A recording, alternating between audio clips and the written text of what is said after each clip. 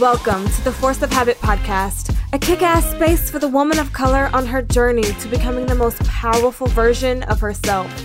Here, we talk all things mindset, routine, and transformation. I'm your host, Chantel Taylor, nutritionist and transformation coach. Come hang out with me, girl. Grab your headphones, blast me on your morning commute. This space is just for you. Here we go. What's up, ladies, and welcome back to a brand new episode of Force of Habit. It's been a crazy couple of weeks in the White/Little John household. Phew, not exactly how I was expecting to start season 2, but you know, when you got a 4-year-old, shit happens. I'm really excited to be on the mic and getting a chance to get some new episodes out for you babes. I am dropping 2 episodes today. Yep, it's a 2-parter. So once you get your kick in the ass here, shoot on over and get another one in the next episode. So like I said, the last couple of weeks have been nuts. I have needed a very hard reset with my habits and my routine. Bexley is back from California and she's with us for the next few months, which I'm so happy about. But things are different this round. She is in virtual school. Yep, guys, I've got a kindergartner. And it is not as easy as it sounds. I was really thinking, I was so naive, guys. I was really thinking that I could like plug and play.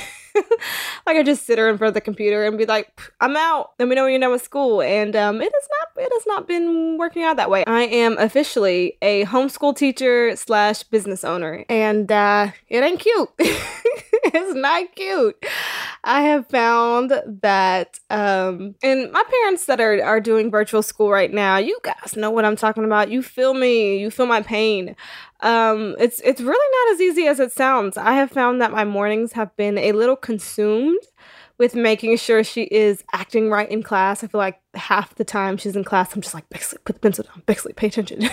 Bexley, stop talking. Bexley, what are you picking at? And so sprinkle that in with making her meals, doing her schoolwork with her, nap time, playtime. I have found myself trying to squeeze in time to do the 1,000 other things that I have to do during the day, especially with my girls and my clients in my business. With Otis being gone physically during the day at work, I'm not gonna lie, I was riding the struggle bus for a couple streets. I was staying up really late to finish work, trying to wake up earlier before she got up so I could get work done. And then add the cherry on the Sunday, training my new support coach this past week in the program. So my whole routine is really out of whack. Side note, my support coach is fucking crushing it. And this week, I feel like I really feel, or I'm starting to remember why I needed one because she has taken such a weight off my shoulders. So I'm so freaking excited to have her on board. But I realized that my routine was completely out of whack. So I took control back, which is why I finally got my episodes in to get edited and I am posting. I'm posting. I really want to post like 2 more episodes this week because I've been gone a lot longer than intended. So we gonna see. But yeah, I had to get back in control of my schedule and remembering who I am, what I do, and what my identity is. I'm not a lazy person. I'm very organized. I'm very on it. So I had to remind myself to get back to it. And that's exactly what I did. I really made an effort and I was really intentional this past week, making sure that mama was taken care of first because Mama's taken care of, if she feels good, if she feels organized, if she feels on it, then that transcends into the rest of my household. And then I started sharing responsibilities. I don't know about you moms, but we are not superhumans. If you're a stepmom, bonus mom, I'm a bonus mom, you got 6 kids of your own, whatever it is, we are not superhumans. And so something that I'm trying to learn, because I have naturally a very controlling personality. I just like things to be a certain way. And what I'm learning is if you want to get shit done, you got to share the responsibility, especially if you're able to in your household. I started making dad figure out breakfast, on the mornings that he goes in a little later or he's off. I started making him do the evening schoolwork and the nighttime routine so that I could do a little last minute work. I started giving myself a set bedtime so that I could wake up at least 2 hours before everyone else. so that I had both my me time and time uninterrupted to do some work and to get a really great head start on my day. I planned sessions around school breaks, rescheduled content time, email time, program send out times. And with all that meant I needed to create new habits and break a few bad ones that have been happening the last couple weeks that were leading me down the path of just plain unproductivity and overwhelm. I recently started, I finished it now, but I started and finished a book called Atomic Habits that I 1,000% believe everyone should read or listen to. I'm both a visual and an audio learner. I used to love reading books. I mean, I remember in high school, me and my mom would just share books and we would just read these big ass books for no reason. But as I got older, and especially when I started my business, I don't make time. I have time. I could make time, but I don't make time to just sit and read books. I feel more productive when I'm able to listen to one and multitask and do something else, like going on a walk or doing some emails or cleaning. So I like to listen to books. So if that's you, I really recommend Audible. I don't have a sponsorship. I just really like Audible. So I would definitely download the app, and you get credits, especially if you have an Amazon Prime account. So it's really nice. And you don't have to pay for the book every single time you want to listen to one. So, download Audible. But anyway, so I started this book called Atomic Habits, and the book itself provided some really fresh and nice perspective and helped me relearn a lot of things about habits and what it takes to create new ones that feel second nature and break bad ones that are no longer serving me in a productive way. And a lot of the stuff I knew, it's things that I've learned along the way, both being in it and reading on my own and listening to podcasts of people who have mastered their own routines. But it provided a lot of fresh perspective on how I can explain things to my girls and how I can coach them to break new habits or to break bad habits and to put new ones into place. One of the early lessons in the books talks about self-awareness and how it's the first and major step in implementing a new habit. And it's something that I have preached for years, specifically in the program, because guys, you can't change anything that you aren't aware of. Cues to habits after several months and most likely years. A lot of the times before we break a bad habit, we've been doing it for a long time, so much so that it becomes invisible after a while. Unplugging the toaster after making your morning toast, having coffee after you wake up for energy, changing your clothes as soon as you get home from work. All of those are habits. They don't necessarily have to be bad or good. Nearly everything that you do in the day is a form of a habit. A lot of the times, we're on autopilot because I bet there are things that you don't even think about anymore. You likely did in the beginning. You unplug the toaster so it turned off, so you're not like paranoid that your house is going to burn down. You have coffee as soon as you wake up to get energy. You change your clothes when you get home from work to be more comfortable. That after a while, you just do it. Like I said, you're on autopilot. Automatically do these things, so much so that they're not even a second thought. You don't put any energy into thinking about them, right? I open the blinds every morning when I get out of bed.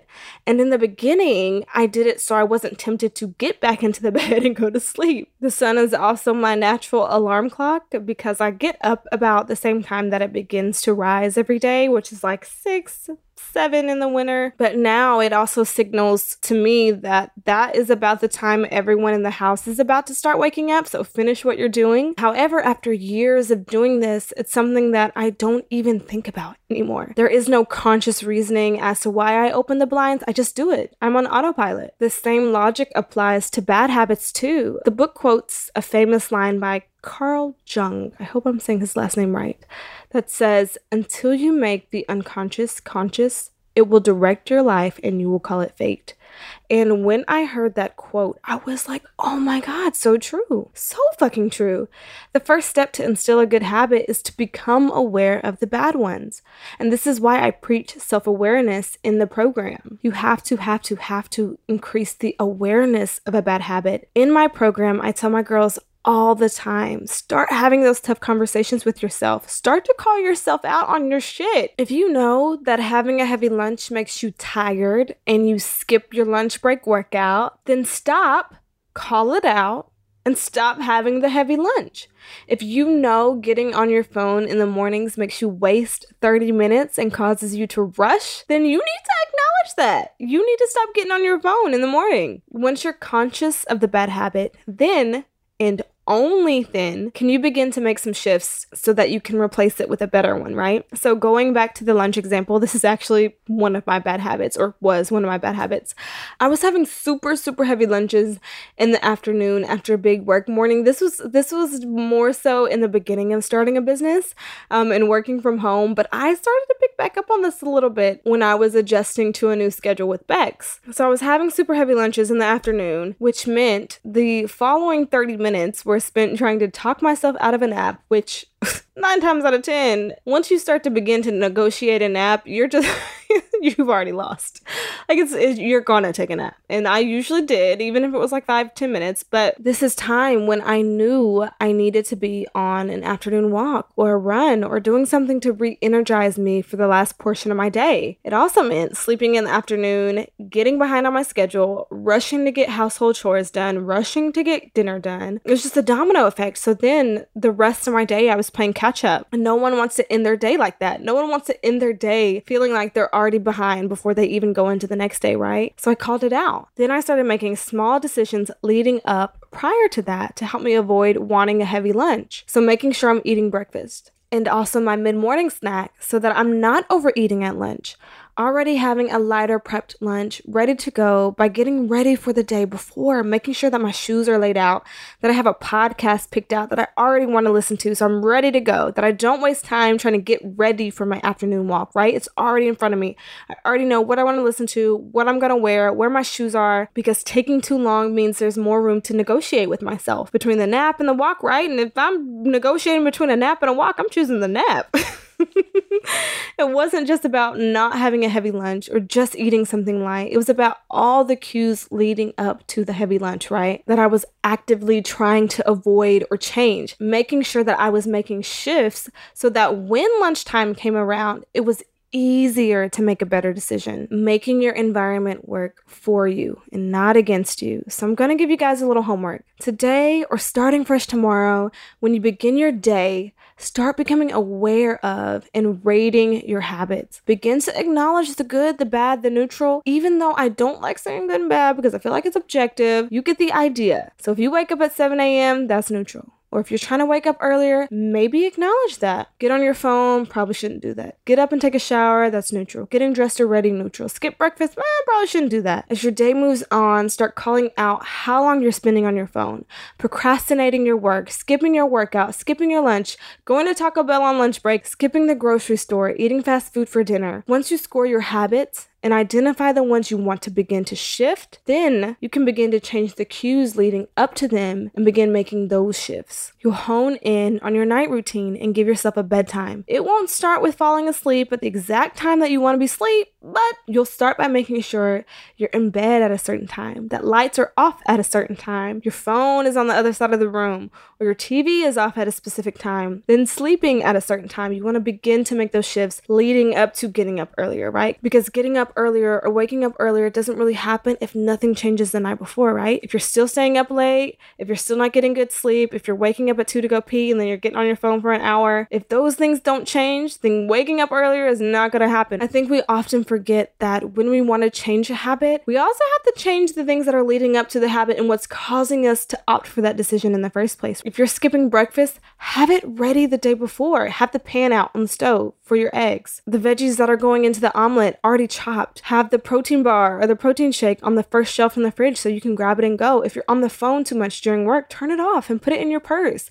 Give it to a friend at work and ask them to give it back at lunch. Often you'll find that while changing habits is partly just fucking doing it, it's also about making it easy on yourself, setting yourself up for success so that you're more likely to follow through. So this week, when you're thinking about how you want to change your productivity, your laziness, your diet, your activity, your sleeping habits, your snacking habits, think about how you can, 1, acknowledge what exactly needs to change, because we can't change what we do not call out and make ourselves aware of. And then 2, or the second step, is begin to shift the things that you're doing leading up to the habit that you want to change, the new one that you want to put in its place. Make your environment work for you and not against you, but we'll dive more into that in the next episode.